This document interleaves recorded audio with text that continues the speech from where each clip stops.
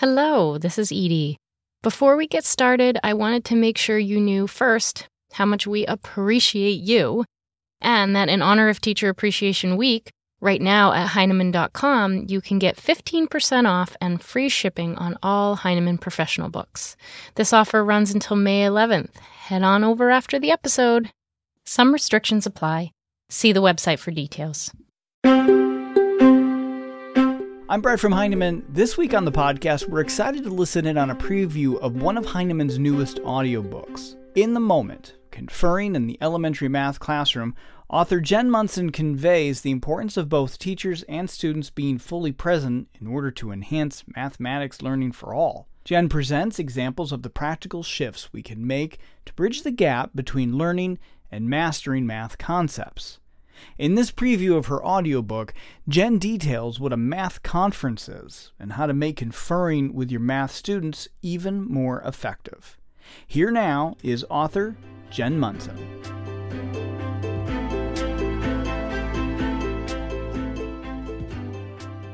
Chapter 1. What is a math conference? Monica's and Sophia's fourth graders are buzzing, huddled together in twos and threes around tables, holding rulers and yardsticks against the wall, and darting in and out of the hallway to examine artifacts their teachers have placed there. Index cards posted at the heights of real people.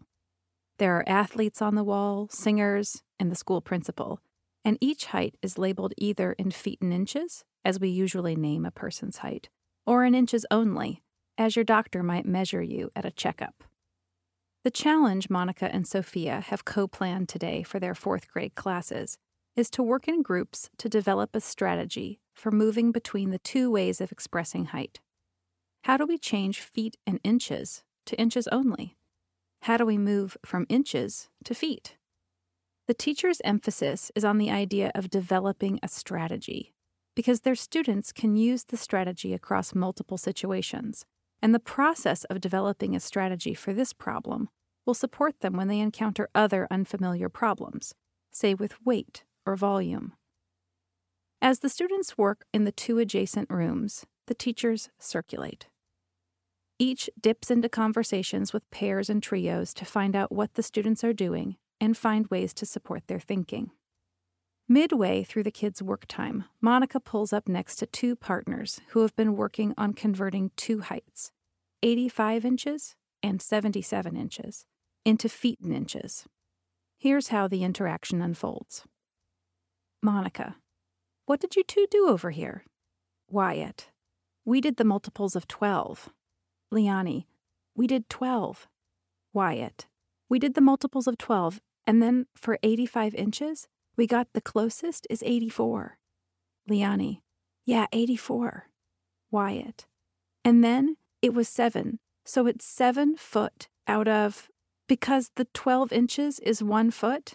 Liani, overlapping, saying, because the 12. Monica: Liani: so we did the multiples of 12, and then that's 7. Monica: Liani: so then 7, and then we added just 84 plus 1 equals 85. Monica: Liani: so we just add 1 inch.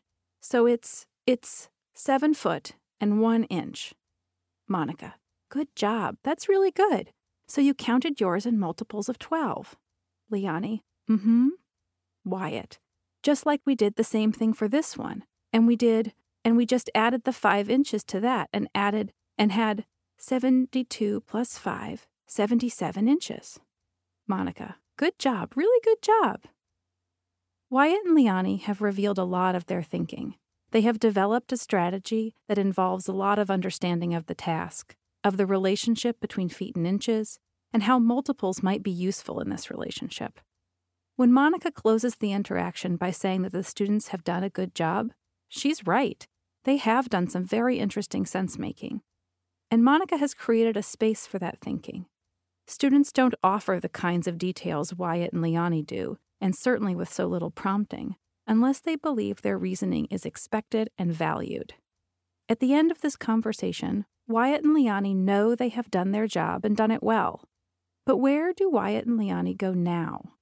What has grown or changed about their thinking through this interaction? Are they poised to build on their work? At about the same time next door, Sophia approaches Vanessa and Orlando. The two are hovering over the same paper, where they have been developing a method for converting 6 feet 5 inches into inches only, the opposite of what Wyatt and Liani were trying. Sophia. Okay, so what kind of ideas have you come up with? Vanessa. First, 'cause there's 12 inches in each foot, I would do like 6 feet times 12 inches in each foot would give you 72 inches. Then you add the leftover 5 inches and get 77 inches total. Sophia. Okay, so what made you think that? How did you know to do that? Vanessa. I was thinking of equal groups of like 12 inches, equal groups of 12. Sophia. Okay, and how come you just added 5 in there at the end? Vanessa. Because it's 6 feet 5 inches. 5 inches is not a foot, so you have to add that in. It's left over from the 6 feet. Sophia. Okay, and how would you go and explain that to somebody else? Is there a way to draw a picture or explain it in a way for somebody else to understand? Orlando. I guess we could draw a picture somehow, like we, instead of... Vanessa interrupts, saying, oh yeah, 6 circles with 12 inches in them, plus the remainder of 5. Orlando. Yeah, that's what I was thinking. Yeah, you could do that to explain it. Sophia. Very interesting. I'm going to come back and check that out. These students also reveal a lot of their thinking, and they too have done a good job. But Sophia does not stop with uncovering Vanessa and Orlando's thinking. When Sophia asks, is there a way to draw a picture or explain it? She pushes their thinking forward. We can imagine what Vanessa and Orlando will do next because of this conversation. This is a conference. In this chapter, we will build a vision of what math conferences look and sound like by closely examining some examples from real classrooms. How does a conference work? What do teachers think about? What do they say? We will then consider a general process for conferring that addresses these questions and helps us think about how teachers take an interaction and turn it into a conference. Let's start with Sophia. What is a math conference? A math conference uncovers and advances student thinking. Both Monica and Sophia uncover student thinking, but only Sophia advances it. This is a crucial distinction. A conference is not simply a venue for students to report on their thinking. A conference is a shared opportunity for teachers and students to learn together in the moment. Let's examine how Sophia, Vanessa, and Orlando accomplish this by revisiting their conference. Eliciting information and probing for more. Sophia starts her interaction with Vanessa and Orlando very much like Monica. She opens with a general question to elicit student thinking. Although it can often take several questions to elicit a full explanation from students, in this case, Vanessa readily offers quite a lot of information about the process she and Orlando had developed to convert 6 feet 5 inches into inches only. Let's consider Sophia's opening approach again. Sophia. Okay, so what kind of ideas have you come up with? Vanessa. First, 'cause there's 12 inches in each foot, I would do like 6 feet times 12 inches in each foot would give you 72 inches. Then you add the leftover 5 inches and get 77 inches total. From this, we can infer that Vanessa is thinking about the number of inches in each foot and using multiplication to convert the feet into inches. Then she attends to the leftover 5 inches by adding them on. This is a generalizable process that makes mathematical sense. A teacher could be satisfied that these students understand and have achieved the content objective for the day. But in this case, Sophia wants to know more about the reasoning that supports this process and how the pair arrived at this idea. Note that Monica did not do this in her conversation.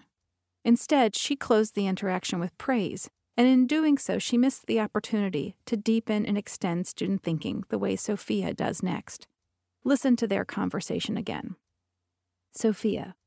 Okay, so what made you think that? How did you know to do that? Vanessa. I was thinking of equal groups of like 12 inches, equal groups of 12. Sophia. Okay, and how come you just added 5 in there at the end? Vanessa: because it's 6 feet 5 inches. 5 inches is not a foot, so you have to add that in. It's left over from the 6 feet. What Sophia does here is probing reasoning. Probing gets beyond what students did and focuses attention on why they did it and why it makes sense. Vanessa had already given some reasoning, telling Sophia that there were 12 inches in each foot. But in this part of the interaction, she expands on why multiplying and then adding makes sense. Multiplication makes sense because each foot is an equal group of 12 inches. But 5 inches is not a foot, and so cannot make another equal group. It must be added on at the end. By probing reasoning, Sophia has given Vanessa an opportunity to make additional connections in her justification. Sophia has also made more of Vanessa and Orlando's thinking visible, so that as a teacher she can assess how the pair is making sense of the mathematics. Not all conferences include probing reasoning. Whether or not teachers choose to probe depends on what students have already shared. In this case, Vanessa shared a lot about the process they had already developed, and so Sophia decided to uncover the reasoning that was driving her process. In Chapter 3, we'll hear instances where teachers make different choices based on what they were seeing in students' thinking and work, like choosing to focus on the collaboration between students or how to interpret the task. Pushing forward. What makes a conference a conference? In these first few moments of the interaction, Sophia and her students have reached a shared understanding of the work in progress. But a look at their written work shows that little of the thinking they've shared is recorded. Now, instead of closing the interaction, the teacher uses what she has learned to push their thinking forward, beyond what they have already done. Listen, it is in the following moment that the interaction truly becomes a conference. Sophia: okay, and how would you go and explain that to somebody else? Is there a way to draw a picture or explain it in a way for somebody else to understand? Orlando: I guess we could draw a picture somehow, like we instead of... Vanessa interrupts: oh yeah, 6 circles with 12 inches in them, plus the remainder of 5. Orlando: yeah, that's what I was thinking. Yeah, you could do that to explain it. Sophia: very interesting. I'm going to come back and check that out. Here, Sophia pushes, she nudges the students to think about how they could extend their work. She actually offers them 2 ideas: explaining to others or representing their strategy using a drawing. In this case, Orlando takes up the idea of drawing a picture, though at first he isn't sure how. He and Vanessa work together, interrupting and talking on top of each other in their excitement, to craft a plan for how to turn their strategy into a picture. It's important to note that Sophia doesn't tell them what picture to draw. She simply suggests with her question that creating a picture could make their process clearer to someone else. The students figure out what kind of picture could accurately represent their thinking. Sophia makes encouraging sounds and then finally closes this conference, not with praise, but with the promise to return and see how their representation comes to life. In walking away, Sophia has a solid sense of what these 2 students understand and what they are going to do next, and all of it came from the students' own thinking. Sophia's nudge, which leads Vanessa and Orlando to represent their strategy with a picture, is what separates this interaction from Monica's. In a math conference, teachers always do 2 critical things. 1, elicit student thinking to make it visible. 2, nudge student thinking or work forward. Certainly, every conference is different, but these 2 elements are always present. In Monica's interaction with Wyatt and Liani, she focused solely on eliciting student thinking. She and her students worked together to make their thinking visible, which itself has value as an opportunity to articulate and explain. At the close of the interaction, however, the students' work has not been advanced, extended, or challenged. The focus of much of this audiobook is learning how to elicit and nudge student thinking in the many ways students need from us when we confer. The conferring process. Learning how to confer is difficult because, even though we ask students to make their thinking visible, teachers' thinking often remains invisible. If we listened in on a conference, we could hear the teacher eliciting student thinking and nudging that thinking forward. But what is that teacher thinking about? According to the 2010 research titled Professional Noticing of Children's Mathematical Thinking, when a teacher approaches students at work, she immediately engages in a particular kind of thinking called noticing. Noticing involves attending to things that seem important, interpreting those details to give them meaning, and then deciding how to respond. In the following sections, we'll examine how thinking is connected to the conversation we can hear in each stage. Building an interpretation of student thinking. Conferring is built on learning what students are doing and how they are thinking. In the first stage of a math conference, the teacher looks, listens, and asks with the goal of building an interpretation of student thinking in this moment. Throughout this stage, the teacher is pondering a series of guiding questions. What do students understand or misunderstand? What are students trying? What are they struggling with and why? Where are they in their process? Attend. In the first moments of a math conference, the teacher does a number of things to begin to gather information. She very likely looks at the physical work students are doing, including written work and manipulatives, and how they are moving or gesturing. She listens to what they are saying to each other or muttering to themselves. The teacher begins to pick out details that may be important to helping her understand what the students are doing and how they are making sense. She might attend to the particular way a child is counting cubes, the numbers the child has written on his paper, or who seems to be making decisions in the partnership. This is attending. Elicit. Often, when we as teachers come in midstream, simply watching and listening doesn't provide enough clues for us to fully understand what has come before. So we decide to ask questions. We elicit student thinking to give us more details to attend to. Most often, teachers will start eliciting with a generic question that invites students to share their thinking, as both Monica and Sophia did. These moves can be as simple as, "What are you trying?" or "What are you working on?" or "Tell me what you're doing." These kinds of questions, when asked routinely, set the expectation that students explain their thinking and their process. Even with this expectation, students often struggle to put words to their thinking. When students are struggling to articulate or offer partial explanations, teachers must ask follow-up elicitation questions to get a fuller picture of what students are working on. For instance, the teacher might ask, "You said you added 15 and 7. Where did those numbers come from?" Or, "What did you do next?" Teachers might also probe student thinking at this stage to learn how much children understand about why their process works, as Sophia did. Interpret. The teacher begins to assemble all of these details from looking, listening, and asking into an interpretation of student thinking. A solid interpretation is grounded in evidence, in all of the details the teacher has collected. The teacher might test her interpretation with some questions or by revoicing what she thinks she's heard from the student. In this way, the teacher weaves between attending to, eliciting, and interpreting student thinking until she feels she has an interpretation that makes sense with all the evidence.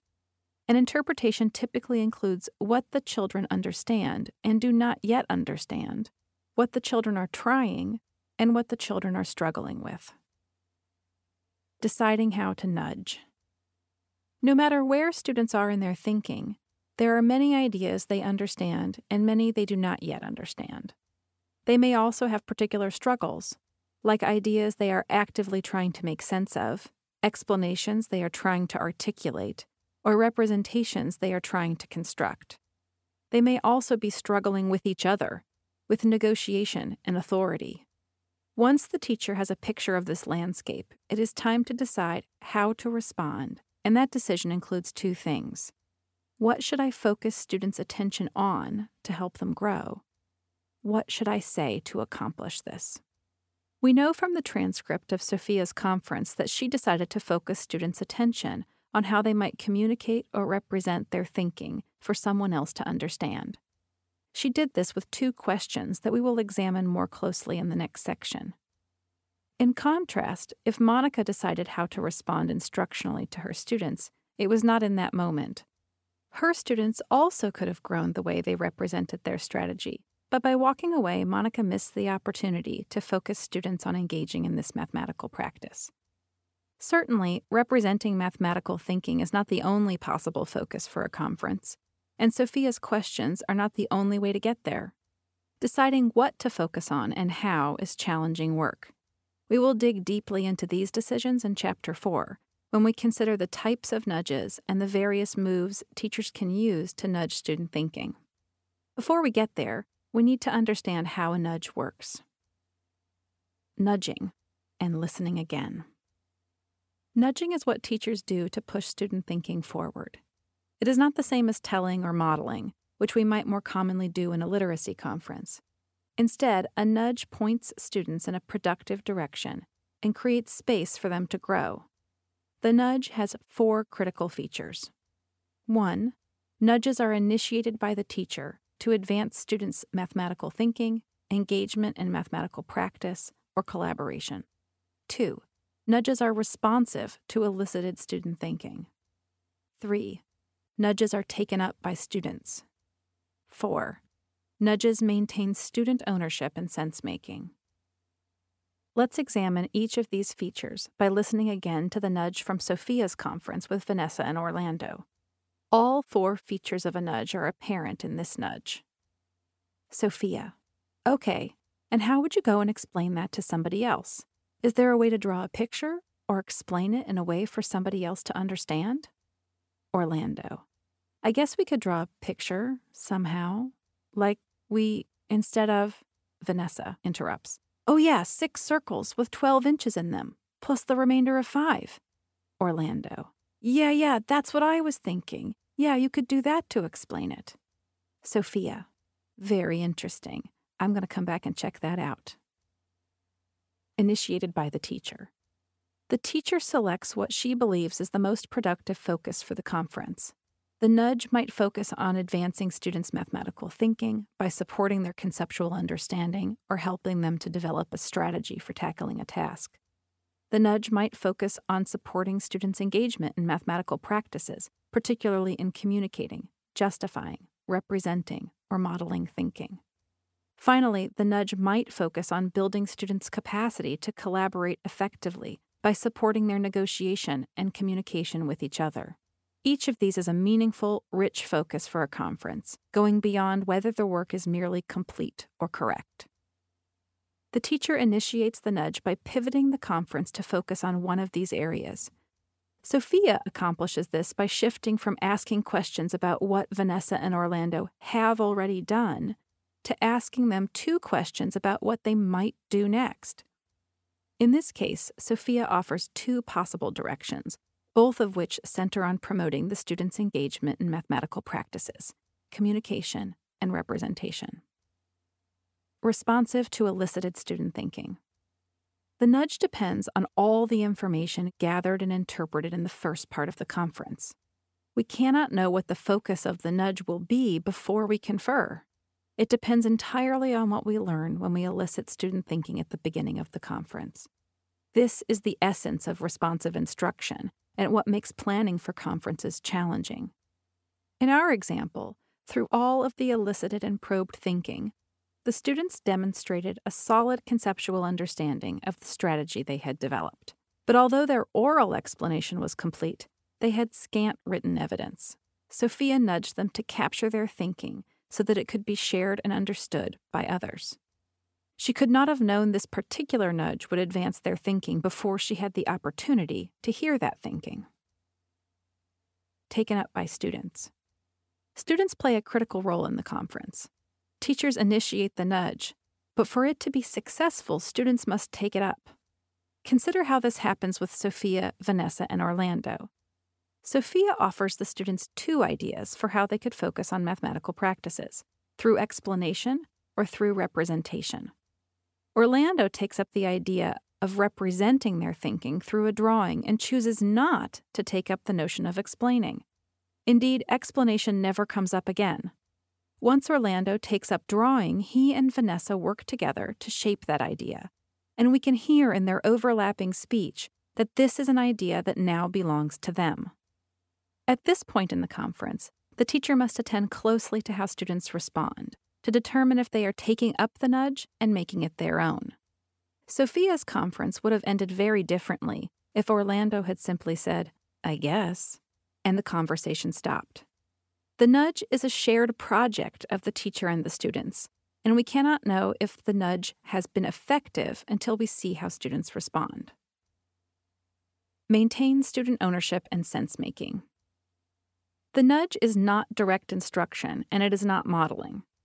Students must construct their own meaning as they engage in mathematics. The nudge must strike a balance between pointing students down a productive pathway and not holding their hands as they attempt to walk down it.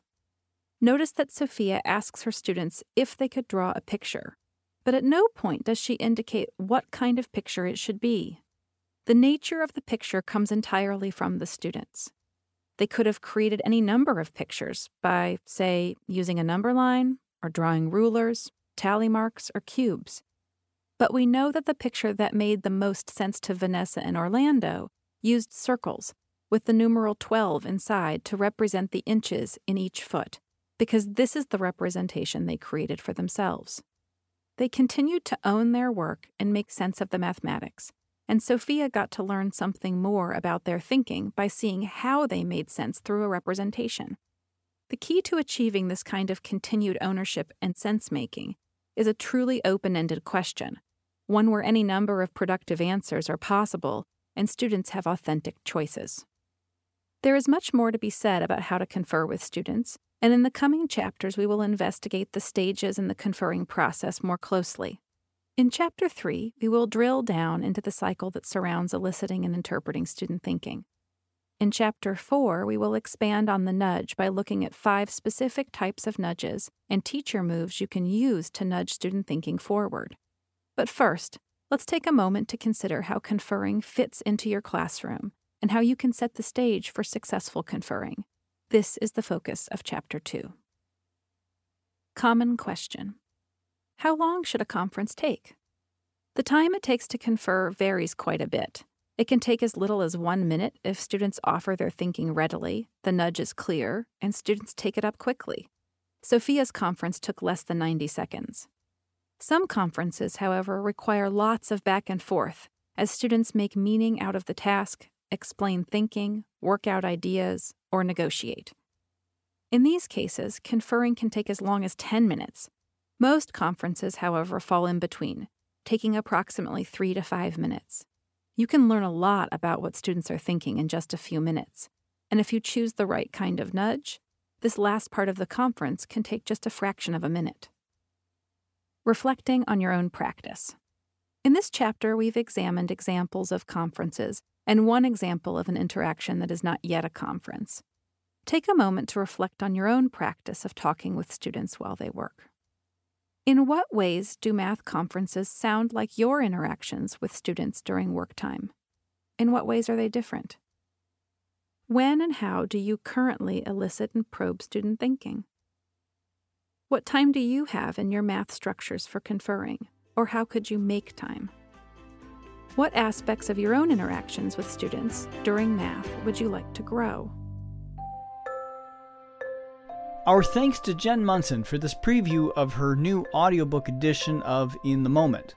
This audiobook includes bonus materials where we hear teachers utilizing the shifts Jen writes about, along with their reflections on how these have impacted their students' understanding. For more information about this audiobook, you can visit blog.heinemann.com and look for the blog for today's podcast, or you can visit heinemann.com/audiobooks to learn more about our audiobooks. Heinemann doesn't sell audiobooks directly on our website, but you can purchase them directly from your preferred audiobook vendor, such as Apple Audiobooks, Google Play, Chirp, or Audible, just to name a few.